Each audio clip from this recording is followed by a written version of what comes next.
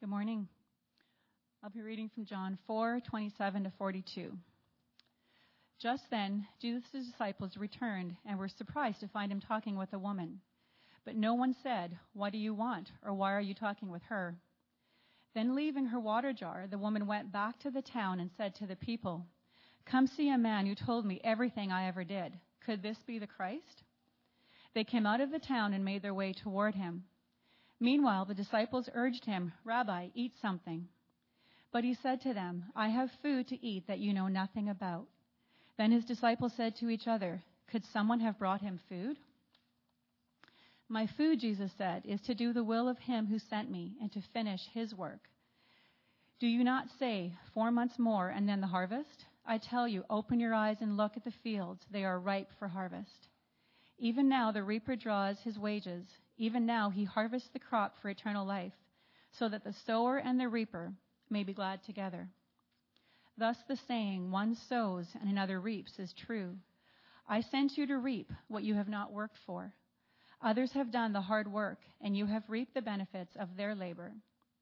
Many of the Samaritans from that town believed in him because of the woman's testimony. "He told me everything I did." So when the Samaritans came to him, they urged him to stay with them, and he stayed 2 days. And because of his words, many more became believers. They said to the woman, "We no longer believe just because of what you said. Now we have seen and heard for ourselves, and we know that this man really is the Savior of the world." Thank you, Linda. Good morning. I'm not sure if your kitchen is like mine, but there's a pantry in my kitchen. On the top shelf of this pantry is some food that my boys don't know about. It's beyond their sight. I mean, they can see at their eye level, the rice cakes, the fruit and the vegetables. We put those at their eye levels. Absolutely. There is no shortage of seeing carrots and apples for them.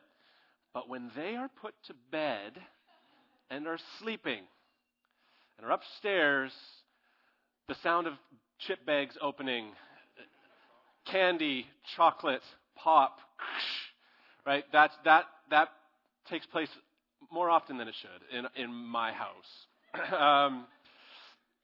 But I make sure it's a food that they do not know about.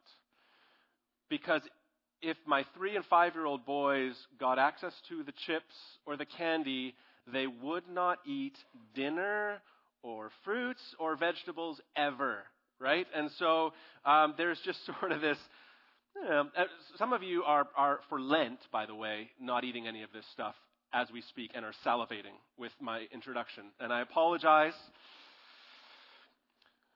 But I want to say from the get-go something that Jesus is saying in verses 32, 33, 34 in this passage. He's talking to these disciples who have come back from town.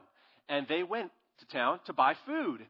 And they come back with the food, and they're offering it to Jesus. "Eat it." And he's like, "I have food you don't know about." "What? What's this food we don't know about? Have you been stashing sandwiches in your cloak? How do you do that? Who's come and brought you food? We went all the way to town to get you food, and you've already had this food that we don't know about." Well, he makes it really, really clear in verse 34 what he's talking about. I'm going to tell it to you right now because the whole morning is built around this verse. Jesus said to them, "My food is to do the will of him who sent me and to accomplish his work." Jesus is saying that there's a food far greater. There's a food that's far better, far more satisfying than what you're talking about. We've seen this happen a number of times because the disciples are thinking food. They're thinking food, literal food. We've seen this. This is the 4th time in John's gospel this has happened. It's kind of his comedy, I think. We see Jesus talking with some people, with some Pharisees, and he says to them, destroy the temple, and I will rebuild it in 3 days. And they say to him, "How is this possible that you could do that? It's taken us 46 years to build this temple, and we're still working on it." And then this man named Nicodemus comes to Jesus at night, and Jesus says, "You want eternal life? You must be born again, Nicodemus." And Nicodemus is like thinking physically, okay, how does that work? How do I get reborn? That's complicated. I'm not understanding that. And he's thinking that one through, just does not get it. Well, we've just seen last week in part 1 of our of looking at this amazing story of a woman at a well in Samaria that Jesus encounters. Last week we saw him sitting at this well, and this woman comes to draw water, and he says, I can give you living water. I can give you the kind of water that will satisfy completely and forever. And she says, can I have this water? Because then I won't have to keep coming back to this well. Right? She thinks that water sounds great. How it satisfies all the time, I'm not sure. But I wouldn't have to keep coming back to the well for water if your water's always satisfied. Right? So she's just kind of missing it. And now, well, Jesus' disciples come back from town and say, where's this food that we don't know about? Where have you been stashing it? Well, it's just looking at eye level, right? And you don't know, like my boys, about the food, the better food that is above. Horrible illustration. I know, that's a stretch. Preachers have to do that from time to time. But I sure do love my junk food. Anyways, see, what these people that Jesus has encountered, they can see a temple made of bricks. They can see that. Or a birth with blood and pain, or water from a well. But they don't get a man who is a temple. They don't understand a birth by the Spirit and water that satisfies forever, or about a far greater food that is to do the will of God. It's the very mission of Jesus. That's his food. And that's far beyond what they've been able to see until now. Some people today, by the way, this is all about missions this morning, the mission of God. The mission that Jesus was on is actually a mission he entrusts to us. It's all about mission. It's all about the Great Commission. It's all about going and making disciples, baptizing them and teaching them everything that Jesus commanded. But see, some people today at first don't get missions because they don't see the way of the world that Jesus is talking about. They don't see the world the way Jesus does. See, missions assumes a whole new way of looking at the world. And in this text, we see nourishment from eating versus nourishment from loving and living out mission. We see this in Jesus. See, Jesus, as he pours himself out on mission, God actually pours back into him. And the same is true for us. So here's a question as we get going this morning. If you want to see how much culture shapes and controls you, we talk about this quite often around here. The culture outside of the church, the culture around us, the pervasive culture of the day. If you want to see if it influences you more than Jesus and the mission of Jesus, here's a question that might help. If you want to see how much culture shapes and controls you, simply ask, how great is your burden for missions? If you want to see if you're more influenced by the culture than the mission of Jesus, ask this question: how great is your burden for missions? In this moment, you might feel a little bit convicted. I like to remind you of this often. I've been sitting in this for like 2 weeks now as I've been studying. You're only 5 minutes in, okay? You're feeling a prick of conviction. This has been on my shoulders a couple weeks. It's good. It's good. We all need to hear it. See, the only way to have a burden for missions is to be more influenced by Jesus than by North American culture, to see the world the way Jesus sees it. In fact, you'll never have a heart for missions if you don't see the world the way Jesus sees it. And Jesus is showing us that view. We get an amazing glimpse of that view. His interaction with a woman at a well in Samaria gives us this picture of that view that he has for all of life. It's a completely different outlook, or we could call it a worldview. And Jesus wants to shape our vision of mission this morning through this text. Here's the 2 ways in which I see him doing that in the text. First, disciples. Disciples are committed followers of Jesus Christ. They follow after Jesus. They know him. They want to be like him. Disciples relinquish the way of the world for the way of Jesus. Disciples relinquish the ways of the world for the way of Jesus. We'll look at that first. Secondly, disciples feast on the mission of Jesus. We're talking about real food of sustenance. And disciples of Jesus feast on the mission of Jesus. So let's pray together, and then let's walk through this amazing text together. Lord God, thank you so much for your word. Lord, if I were thinking on my own about how to share Jesus with others, this would not be my way, for I would contrive much easier things. Call people to far less than this. But Lord, we don't give ourselves to the best ideas of the day. We give ourselves to the everlasting, inerrant Word of God. And we trust it. So Lord, thank you that you've given us this picture of really holistic mission. God, I pray that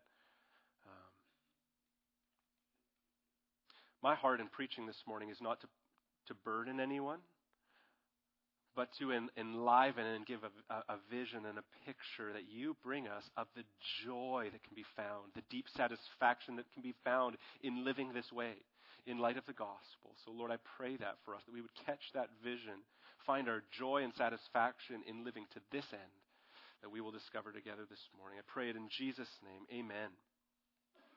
Disciples of Jesus relinquish the ways of the world for the way of Jesus. That sounds so easy and clear cut and cut and dry, right? Just sounds like you just get rid of that and you start to live like this. And then some Christians come along and be like, why are you still living like that? Live like this. And you're like, I'm trying. It's hard. There's something in the very first verse we're looking at this morning that gives us a little bit of solace, that there's sanctification that needs to happen in our lives. This is a slowly becoming more and more like Jesus, more and more made into his image and pursuing holiness, and less like the world. And so this is we're working towards that. And so there's no preaching of perfection here. So it's interesting. What's happened, if I look at the last couple of verses of what we looked at last week, is this woman concludes after interaction with Jesus, I know that the Messiah is coming and he's going to make everything clear. And Jesus looks back at her and says, I who have been talking with you, who am standing right in front of you, am he. I am the Messiah. And right then the disciples return. This is where we pick it up in verse 27. They come back and they marvel that he was talking with a woman. What's so amazing, and we looked at this last week, is he's not simply just talking with a woman, which culturally, many Jews would not even be seen in public talking with their wife. Let alone talking with a woman. It's only going to make people assume something's going on. Jesus is in Samaria, a place where Jews look down upon these people, would go around this region oftentimes, and if they went through it, certainly wouldn't eat food from there, but Jesus' disciples are going that far. They're getting food from a town in Samaria. But they come back, and what just stumps them and floors them, and then what they marvel at is that he's talking with a Samaritan woman. They marvel at this. And interestingly, though, it's one of the rare times in Scripture where the disciples don't put their foot in their mouths in this kind of instance. It says, but no one said, what do you seek to the woman? Or, why are you talking with her? You can gather from that, if they were to say to her, what do you seek from him? What do you seek from our rabbi? Well, they would be guilty of the same thing they think Jesus shouldn't be doing, which is talking with a woman, so they don't do that. And they probably have just learned a thing or two, like from putting their foot in their mouths, so they'll do it again, that Jesus always corrects them and shows them, you guys are so foolish and need a ton of work, literally more years and the Holy Spirit to get you anywhere. And so, right? And so they just kind of just bite their tongues with him because they're like, he's just going to, whatever, show us the error of our ways. So for whatever reason, they just bite their tongues in that moment. And yet we see that they're discovering, they're shocked, they're needing to learn more of what the mission of Jesus truly is. And so we're all there. We're all trying to discover. We're all a little shocked and maybe in awe of the mission that Jesus truly has for us all. Just like the disciples. But may we find what he wants us to discover in this. We're going to look at two words, really, left and went, in verse 28, in discovering that we are to relinquish the ways of the world for the way of Jesus. Left and went. So the woman left her water jar and went into town. I'll start by reading 2 Corinthians 5:17, which says, "If anyone is in Christ, he is a new creation. The old has passed away. Behold, the new has come." She has left her old way, for the old has gone. We're watching that happen right in front of our eyes. With this story, she has left her water jar. What's so significant about that, and why the gospel writer puts that in, is because Jesus has just been talking to her at a well where she has gone to gather water, material, physical water. She's come for that, but she's encountered Jesus. He's offered her living water. And what happens in this scene? She leaves her water jar and goes into town, and we discover to tell them about Jesus. This is such a picture of leaving the old way of life. The old has gone. She never used the water jar, from what we can see, to gather water.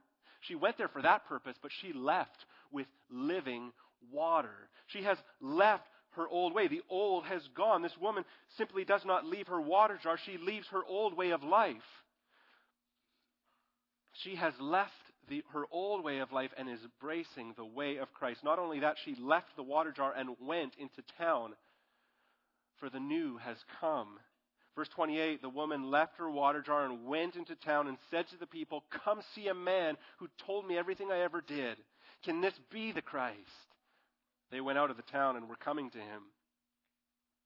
Again, about the old has gone and the new has come, putting off the old, putting on the new. We see that in Ephesians chapter 4, verse 22. "Put off your old self, which belongs to your former manner of life and is corrupt through deceitful desires, and be renewed in the spirit of your minds, and put on the new self, created after the likeness of God in true righteousness and holiness. Therefore, having put away falsehood, let each one of you speak the truth with his neighbor." That's precisely what she does. What I find so incredible about this is that this woman has been avoiding people and is now going to people. She has left an old way and is embracing a new way. With going and this new that has come, we see really three wonderful, beautiful things taking place. She confesses Christ, she has a change in values, and she has a concern for the lost. Firstly, she confesses Christ. Matthew 10, verse 32 puts it this way. Jesus said, "Everyone who acknowledges me before men," everyone who acknowledges me before men, who speaks of me, acknowledges me in front of other people, to other people, I will also acknowledge before the Father, my Father who's in heaven. But whoever denies me before men, before others, I also will deny before my Father who is in heaven. Romans 10, verse 9 puts it this way. "If you confess with your mouth that Jesus is Lord and believe in your heart that God raised him from the dead, you will be saved. For with the heart one believes and is justified, and with the mouth one confesses and is saved." There is both a belief and a confession, and she makes it. She leaves her time with Jesus and goes and tells others about him in such a way that they're actually all drawn to him. We see at the end of this passage, they all come back believing already in who he is. She proclaimed that the Messiah had arrived, and there's a change in her values. Now she's found the water that satisfies the soul. She abandons her water jar. I wonder, for us, when we talk about change in values, is it time for some of us to put down that old water jar? We may have encountered Jesus. We may have met him at the well in one sense and been offered this living water. But as we engage him and then we engage people from there, is the water jar still in our hand? We're kind of taking it with us. For it's supposed to say the old has passed away and the new has come. Right? We leave this old way for a new way. Our old values change into new values. They're different. But are we kind of lugging the jar around with us and being like, some of these values I still find pretty great.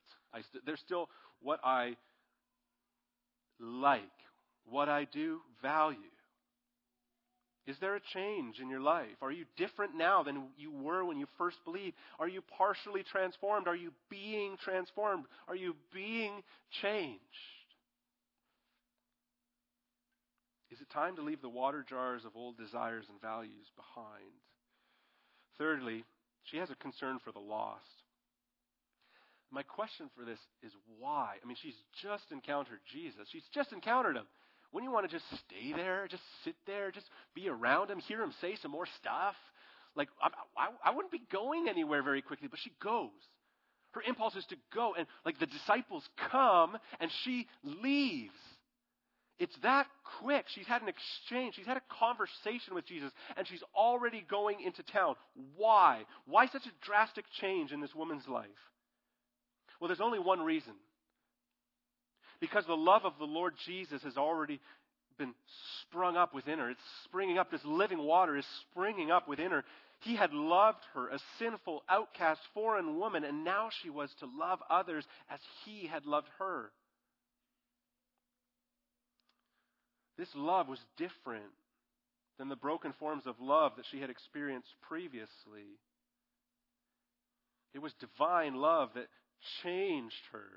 See, what's so amazing about this is that this is a woman who avoided everyone. I mean, the time to go to the well was just after sunrise when it was still cool, but there was some light. And if you needed to go twice, you would go just before the sun set because it would be cooling down at the end of the day. But this woman, as we discovered last week, shows up at noon in the blazing sun when nobody will be there. She's avoiding everybody, but she has encountered Christ. And because she has encountered Christ, the people she was once avoiding, she is now going to. What's so interesting about this is that she doesn't just go to town and find people. It says in the original language that she found the men. This is a woman who was married 5 times, was living with a 6, had these broken forms of love and probably sexuality and all of these things, right? We can assume some of this from that kind of a track record and that she was viewed as an outcast in all of this. And yet, this woman goes and seeks out. At that time, a lot of men would gather in the town at a certain particular place, sometimes at the gates of the city. They would gather, be together. These are the people that she sought out. Who she had been avoiding earlier that day, she is seeking out to share Jesus with. She has a concern for others. She had to share Jesus.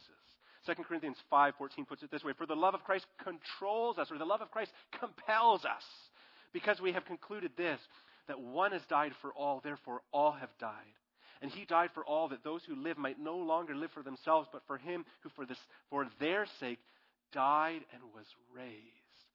So we're compelled to proclaim Jesus, just as this woman is. They conclude in verse 42, it is no longer because of what you said, they said to the woman, that we believe, for we have heard for ourselves, and we know that this is indeed the Savior of the world. See, they came to know Jesus personally. These people that she went to. She told them about Jesus. She brought them to Jesus. And then they encountered Jesus for themselves, this deep, personal relationship with Jesus of knowing, loving, obeying, and telling others about him. And on it goes. Job, in Job 42, he put it this way: I had heard of you by the hearing of the ear, but now my eyes see you. They encountered Jesus, and they were never the same. Do some of the old values of their old way of life still linger, still draw them, still lure them? Yes. But had there been a shift in their nature and who they were, in their values? Yes. So I ask again, have you left your water jar, former ways, values, and taken up the way of Jesus? We've seen it worked out in this woman in these ways: confession of faith, change in values, genuine care and concern for the lost, right? It's obeying his commands, seeking Jesus, walking with Jesus, having relationship with him, helping others encounter Jesus personally. Well, that leads us to our second point. The main emphasis this morning is that disciples feast on the mission of Jesus. So this woman goes off into town, and now Jesus has some time with the disciples. And we pick it up in verse 32, where Jesus said to them, I have food to eat that you don't know about. It's echoing Deuteronomy 8:3. Listen to this, where God humbled you and let you hunger and fed you with manna, which you did not know, nor did your fathers know, that he might make you know that man does not live by bread alone, but man lives by every word that comes from the mouth of the Lord. What does man truly live on? Every word that comes from the mouth of the Lord, God's will. So Jesus goes out into the wilderness and is tempted there. And in Matthew 4:4 and Luke 4:4, we see this. Jesus actually quotes this passage of Scripture as he is being tempted. He replies Scripture and says, "It is written, man shall not live on bread alone, but by every word that comes from the mouth of God." That's what we truly live on. If you are a Christian, if you are a follower of Jesus, what you truly live on, what your true sustenance is every word that God gives. The Word of God, the Scriptures, the Bible, and the call for the believer, the mission of Jesus. See, with the cross in view, Jesus could declare, John 17:14, "I glorified you on earth," Jesus said to the Father, "having accomplished the work you gave me to do." Jesus had work to do on earth, and he says in John 17:4, "I accomplished the work you gave me to do." And then look what Jesus says in John chapter 20, verse 21. Jesus commissions his disciples the exact same way and says, Jesus said, "As the Father has sent me," as he sent me to do the will of the Father, to hang on the very words of God, "As the Father has sent me, even so I am sending you." I'm sending you out the same way, to do the things that I did, to go about life the same way I go about it, to not just see physical food as sustenance, but to see the spiritual food that truly satisfies and is your great joy. To not just seek water materially, but to know that that's just a pointer, all the waters in the earth, just a pointer to the living water that Jesus gives, and that's the message that we get to share with others. That's the true mission. And Jesus says, just as I have done, I'm sending you out to do the same, to live that way too. This is incredible to me. Jesus puts it again, I'll read it again, verse 34, "My food is to do the will of him who sent me and to accomplish his work." Verse 35, he goes on to say this, "Do you not say there are yet 4 months, then comes the harvest? Look, I tell you, lift up your eyes and see the fields are white for harvest." I'll paraphrase that. Jesus says, you think that a gap between sowing and reaping must exist. But I'm telling you that I've just sown the seed and the harvest is already happening. Here's what Jesus is saying. While you were in town, I sat with a woman at a well, shared with her about living water that's eternal. And she believed and is already going to tell other people. Sowing and reaping are happening together, right? You're going to think regular, this linear term. You're going to think harvest. You're going to think you plant the seeds, you wait a time, you come back and you reap a harvest. But I'm, again, talking about something different. With souls, with the spiritual, with the inbreaking of the kingdom of God. What's taking place here is sowing and reaping together constantly. Now, this is new. This is different. And here's how it works itself out. And we're going to talk about the 4 ways it works itself out briefly, right? All right. Here we go. Local, it's global, it's eternal, and it's communal. We see that from the passage. This mission of Jesus, this mission that we are on together is local, it's global, it's eternal, and it's communal. First, it's local. This woman goes into town to tell those she had been avoiding about Jesus. In her excitement and amazement about Jesus, others were drawn to him as well. What's so incredible about this is that moments earlier, she was trapped in a life of immorality and was a social outcast. She was scraping by on a daily existence of avoiding people. And now she is the first evangelist to the Samaritan people. Is that not the heart of the gospel? Is that just such a beautiful picture of the gospel? Jesus goes into Samaria, a place many Jews would not go. So Samaritans, already from the get-go, are outsiders. Next, culturally, we need to understand that going to a woman was significant and abnormal. Thirdly, he went to the most outcast woman of the area, the only woman who went to the well at the middle of the day because that's when she could avoid everybody. That's who Jesus goes to, offers eternal life to, and she becomes the first evangelist to her own people. Can I get an amen for that? So the way that works itself out is this, that who here is not equipped? Who here is not worthy? Who here does not have a capacity to do so? Who here is not good enough for that endeavor? Well, the answer in one form is that, well, none of us are worthy, and yet God, by his grace, extends it to all, and we're all equipped for that work. That's the beauty of it.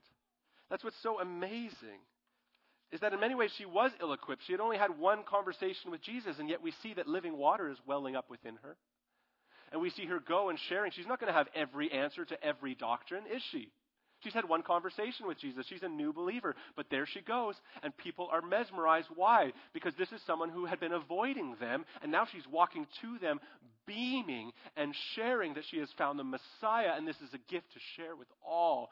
And they are blown away. There's another piece to this local mission that's really interesting, is that I would have a different approach than she would. I don't know about you, but she goes into town and she says, come see a man who told me everything I ever did. I would never use that line. And if somebody came to me and used that line, come see a man who knows everything about me, everything I ever did, I'd be like, stay away. Where's this guy? I want to stay away from this guy. I don't want to come across a man who knows every single thing about me. I will feel embarrassed. I will feel shame. He's going to see all the worst thoughts that I have. Why on earth would I want to see a guy who knows everything that I've ever did, everything you've ever did? But what's so amazing is that this is really effective for her, because they all knew what she had done. They all knew why she was an outcast. They had the reasons. They didn't like to be around her. They avoided her, and she avoided them. And yet what's so profound is they knew what was going on in her life, and she's overjoyed that the Messiah had come and knew everything about her and had offered her life. It's the gospel.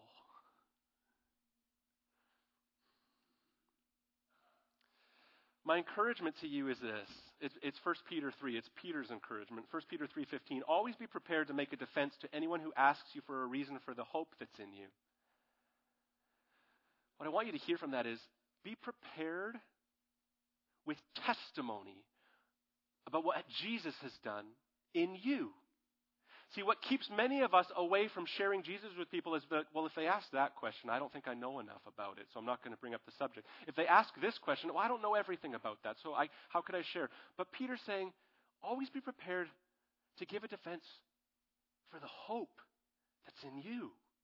I mean, this woman would have been beaming. This woman was changed.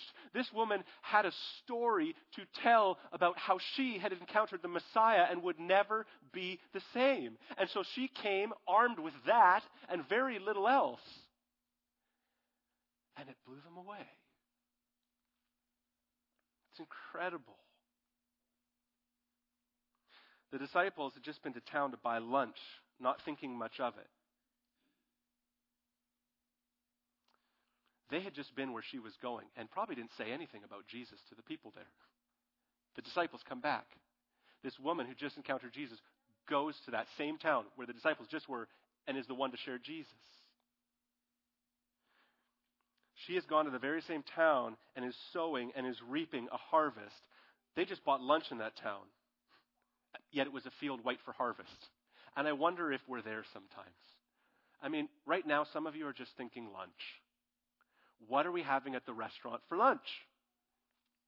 The disciples were just in town, and they were just getting lunch, and their eyes weren't looking for anything but lunch. And off they go. The woman comes, is thinking spiritual food, has the greatest sustenance to give, and she shares it. And those same people that the disciples walked by believe. That's something for us to hear. Every day is a new day to share Jesus. Every conversation is an opportunity to share Jesus. Is your context a field white for harvest? And are you just thinking about lunch? I confess that. Oh man, go to the grocery store. I just want to get my stuff, get out. I talked about this last week. Pick up a phone if there's a moment of downtime, and I'll scroll it while in public. Heaven forbid I talk to a stranger, right? It's just challenging. It's the day we live in, right? We work this way. I come and work in a church, and we'll get to that in a little bit. Right? And so I work around Christians all the time. And so, but do I foster relationships with my neighbors? All this sort of stuff. Are we actually looking for opportunities to connect with people and encourage them? My aim this morning is not to be heavy-handed at all, not to make anybody feel guilty at all, but come alive to the mission of Jesus, to come alive to the mission of the Christians, to come alive to what disciples truly do. Our eyes are not just looking at this. We're looking to the upper shelf where the really good stuff is. We're noticing it there. We're knowing it's there. And so our eyes are always there. And so we're looking at opportunities and being like, I'm not just looking here. I'm looking here. My mission is different. I'm not just going to the grocery store to pick up 2 items because we forgot them yesterday. I have to get more to, so I'm just quickly racing for a couple more items and out there. I have eyes that are looking higher than that. I want to see the opportunities that Jesus might have for me. Right? Not only is this a local mission, it's a global mission. Jesus went to Samaria and revealed his messiahship, his lordship. He revealed that he is the Savior of the world. And this is part of what the disciples marveled at. This was a message not just for their own people. This was a global message. The gospel is for the whole world to hear. If you have a Bible with you, why don't you turn it to Acts chapter 10. If you don't have a Bible, I encourage you, bring one when you can. If you don't have a Bible, we've got some for you at the Welcome Center there. We're always happy to give out a Bible. There's nothing we like to give out more than that. In Acts chapter 10, there's something really fascinating happening. Peter's one of the guys who came into Samaria, came to see Jesus talking to this woman in Samaria and is blown away. Well, all the way after this, the church has been started. The Holy Spirit has been gifted to these people, and thousands of people are coming to Christ, and yet this scenario happens in Acts chapter 10. And what's happening here is that Peter, it's interesting, while they're making a meal, while they're preparing a meal, Peter goes upstairs to the roof of the house and spends some time praying. And there he comes into some sort of trance. He has a vision. And in essence, what takes place is that Jesus says to him, "Rise, Peter, kill and eat." And he's talking about, the context for Peter that he sees is talking about food that he would deem unclean. And he said, "I've never eaten food like that. I never will. Why would I do that?" And Jesus responds, "What God has made clean, do not call common." Acts chapter 10, verse 15. But what we see is that at the same time, or previously, Cornelius, this Gentile man, has had an encounter with Jesus and is called to go and fetch this man named Peter. So he sends men to bring Peter. And so when Peter comes out of this trance, this vision, men show up from Cornelius' house and say, "Come." Well, what's so interesting about this is it's not just about food. It's about souls. It's not just about common meat or clean or unclean meat. It's about people.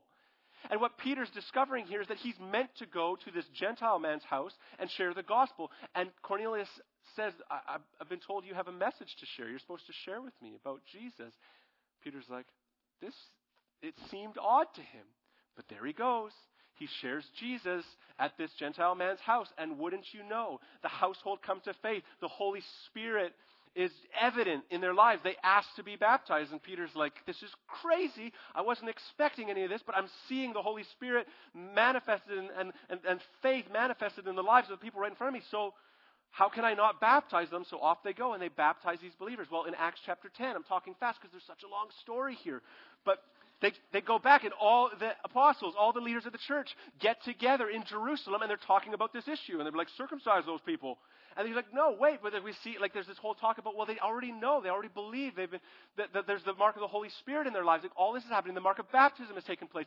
They don't need to be. And they have this whole conversation. Well, in Acts chapter 11, verse 18, this is what they summarize. They glorified God, saying, "Then to the Gentiles also God has granted repentance that leads to life." They're blown away and they're praising God. This is not just for us. This is for the whole world. This is for all to know. We see Jesus do it when he shows up to the Samaritan woman at the well. We see Peter do it when he obeys what Jesus tells him in going to Cornelius' house. And we see in the ministry of the Apostle Paul, the greatest missionary to the world, that he goes out from Jerusalem and proclaims the gospel, and churches flourish everywhere.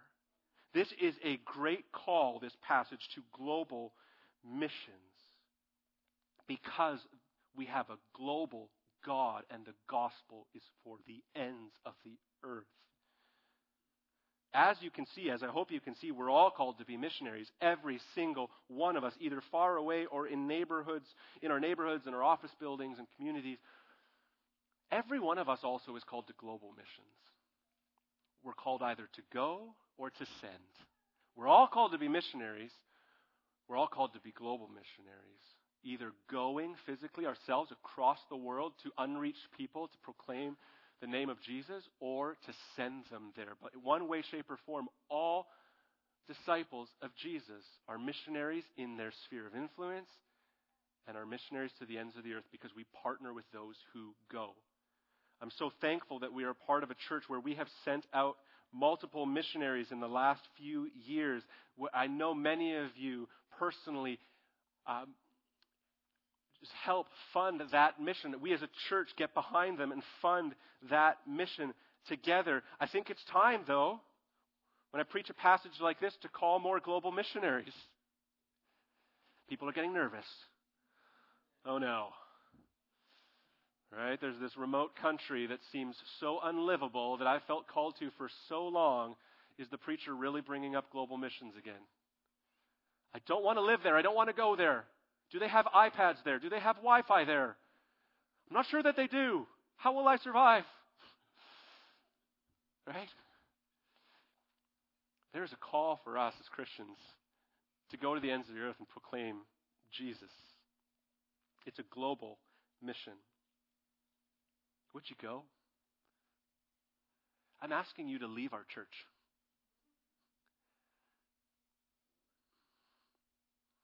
Because there are a lot of cities in the world that have far less churches than Chilliwack. There are a number of cities in the world that don't have access to Bibles and the proclamation of the gospel like Chilliwack does. So get out of here. If the Lord is calling you there, pray that you would be open to that. Thirdly, we see this call as eternal. Look at verse 35. Look, I tell you, Jesus says, lift up your eyes and see that the fields are white for harvest. Already the one who reaps is receiving wages and gathering fruit for eternal life, so that sower and reaper may rejoice together. Jesus was ushering in an age that we continue to be in, an age when sowing and reaping coincide. Jesus makes it clear that what he's referring to is the salvation of souls, that people would come to Christ, that they would hear the gospel, because in hearing and receiving and confessing, believing the gospel, that is where eternal life is given. And so that is what is at stake, making Jesus known, sharing the gospel. These have eternal ramifications.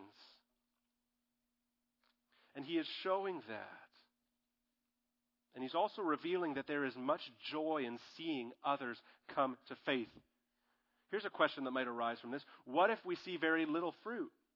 And what if it appears like very little comes of our efforts? Maybe you are trying to be faithful. You are sharing Jesus with people. And you're like, man, people mock me. They ridicule me. They just think it's fine for me, but they don't think it applies to them. I feel like I'm getting nowhere. I'm praying for people. I don't see any change in their lives. Lord, what's going on? What Jesus wants us to see here about this fruit being gathered up for eternal life is that your prayers, your conversations, your longings for people to come to faith, the displaying Christ to people, all of it, those have eternal rewards. Find joy in that. Not simply when someone comes to faith, although angels rejoice, all of heaven rejoices, and we do too when that takes place. And yet find joy in just being about the mission of Jesus.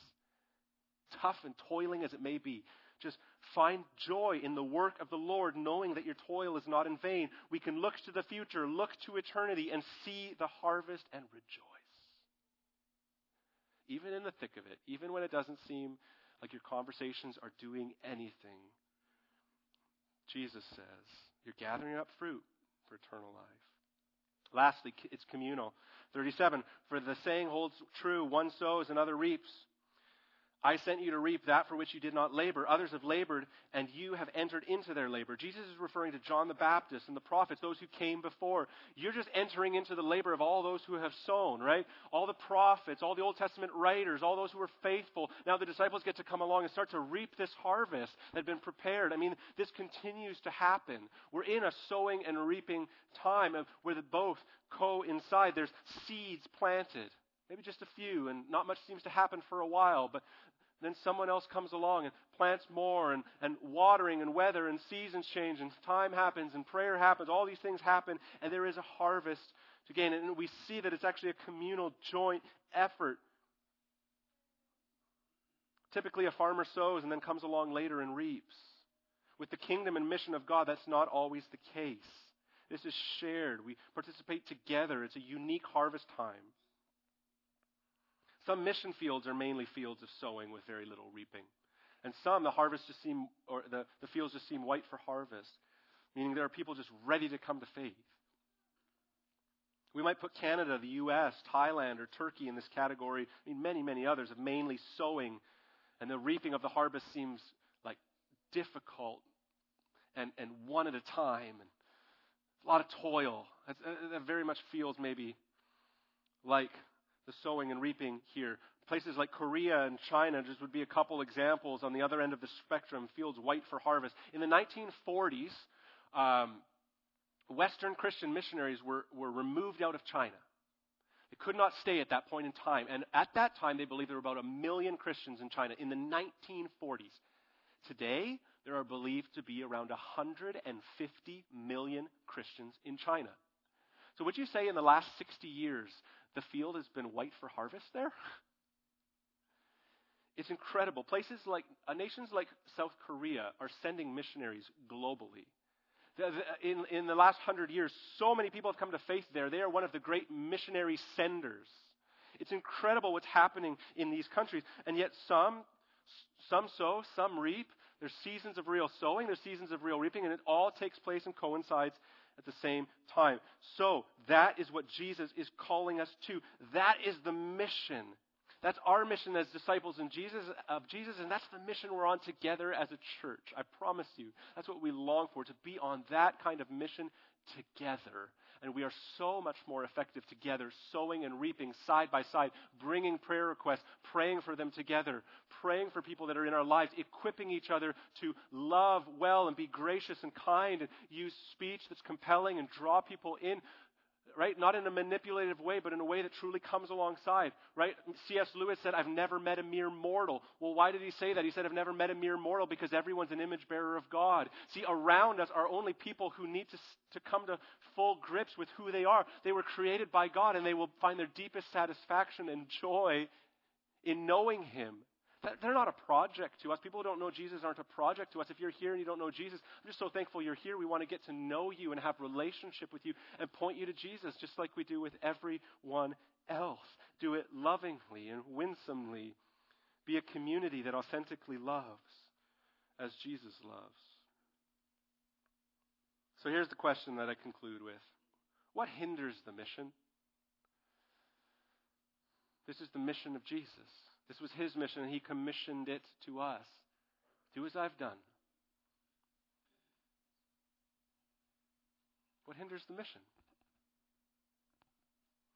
Tom Rainer with Lifeway Research just listed the 14 main reasons Christians do not evangelize. He did a study, he did a poll, he took all the information back. Here's the 14 reasons Christians do not evangelize. Are you ready? First, Christians have no sense of urgency to reach the lost. Don't see people as image bearers of God needing to hear the gospel, needing to come to faith, that there's an urgency to that. It's casual.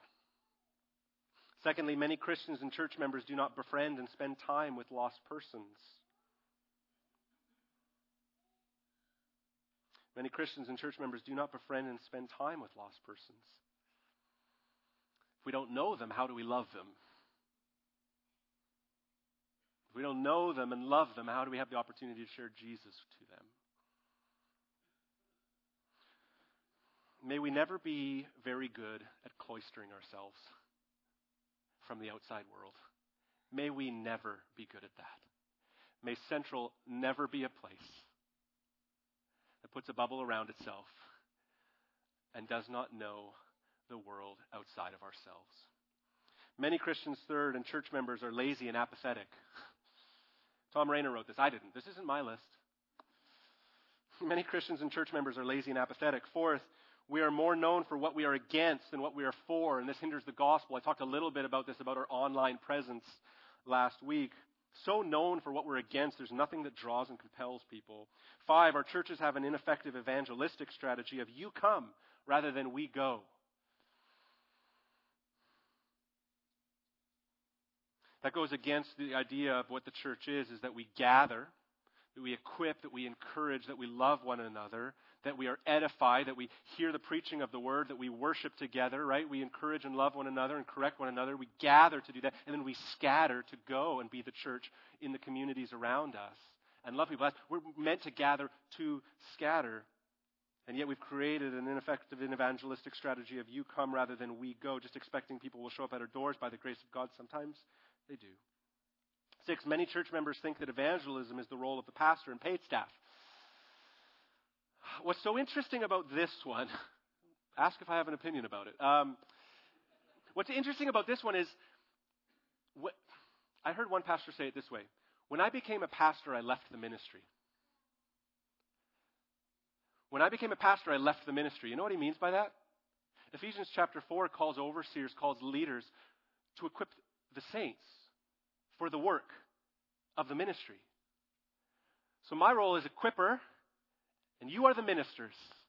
When I became a pastor to you, I left the ministry, in a sense. And yet the expectation often is, well, the pastor will do it. Hopefully people will come, and hopefully they'll hear the gospel. And yet, look, I spend all my time with Christians. I come to a church, and one of the sort of, in the job description, you need to be a follower of Jesus to work here. So what that means is, and it's a good one, right? Help to grow the church and see people come to Christ. It's helpful to know Jesus personally. And so what I find is, when I come here all week long, I spend the majority of my time here, is that everybody's already a Christian. And so, it's hard for me as the paid staff to be the great evangelist. You are commissioned to be the great evangelists. Believe me, I want to love and know my neighbors and share Jesus. I truly get food and sustenance from sharing Jesus with non-believers. It's one of my favorite things. I just don't get to do it enough.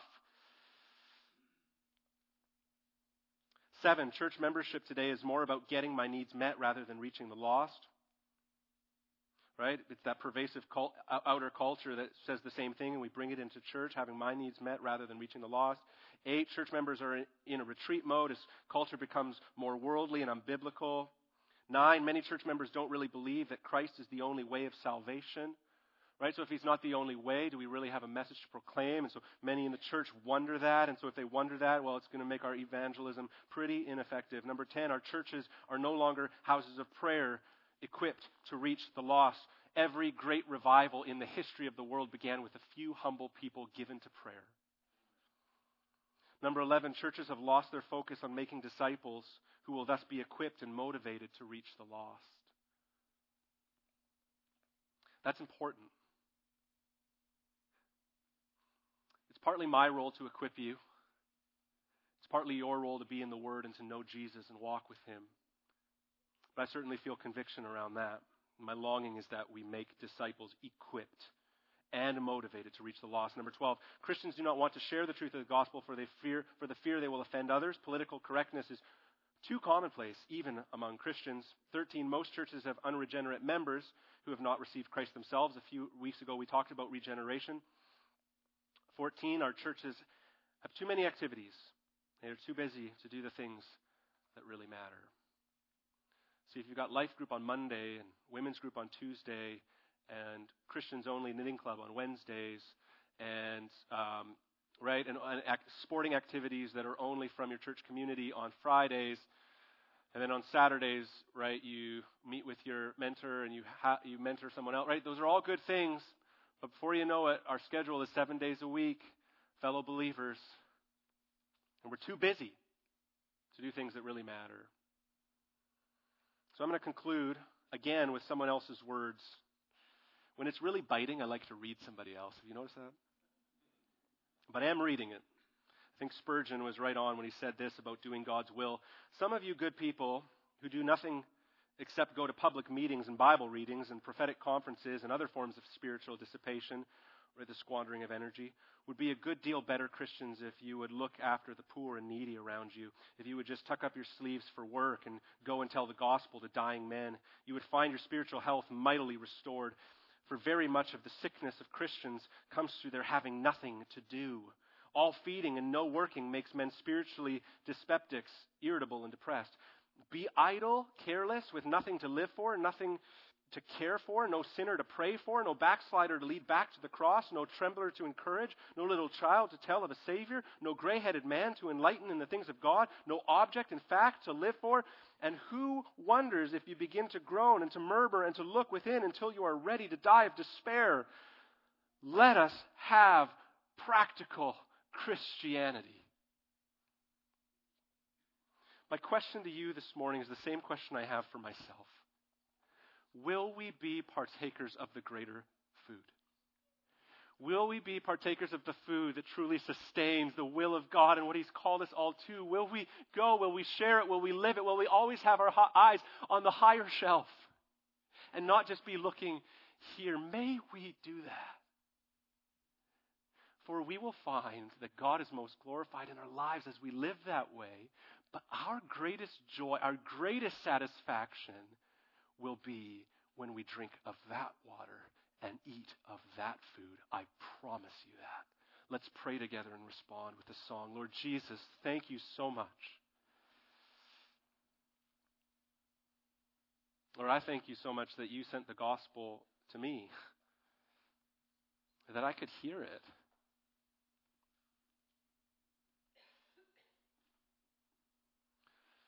Lord God, I thank you that you brought the gospel to so many here, that we could hear it.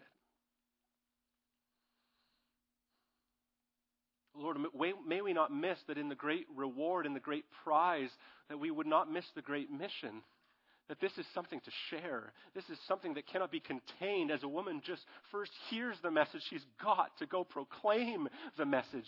It's all that makes sense to her, Lord, and I confess that in my heart of hearts, that has not been all that makes sense to me. I have been so satisfied to keep the treasure of the gospel to myself. I confess that, Lord. I thank you for your grace in that you have loved me and fed into me despite my lack of proclamation of this great gospel.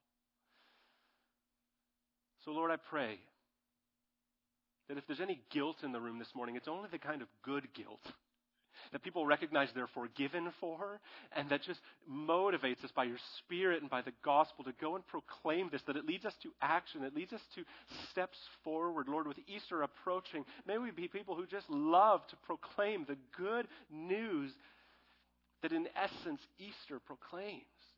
You are risen. You are Savior of the world. You have paid the penalty for sins. You rose again. You've defeated sin. You've defeated death, and you reign. Lord, we long to proclaim that message. Would you give us opportunity? Would you give us boldness? Would you give us sensitivity to your Spirit?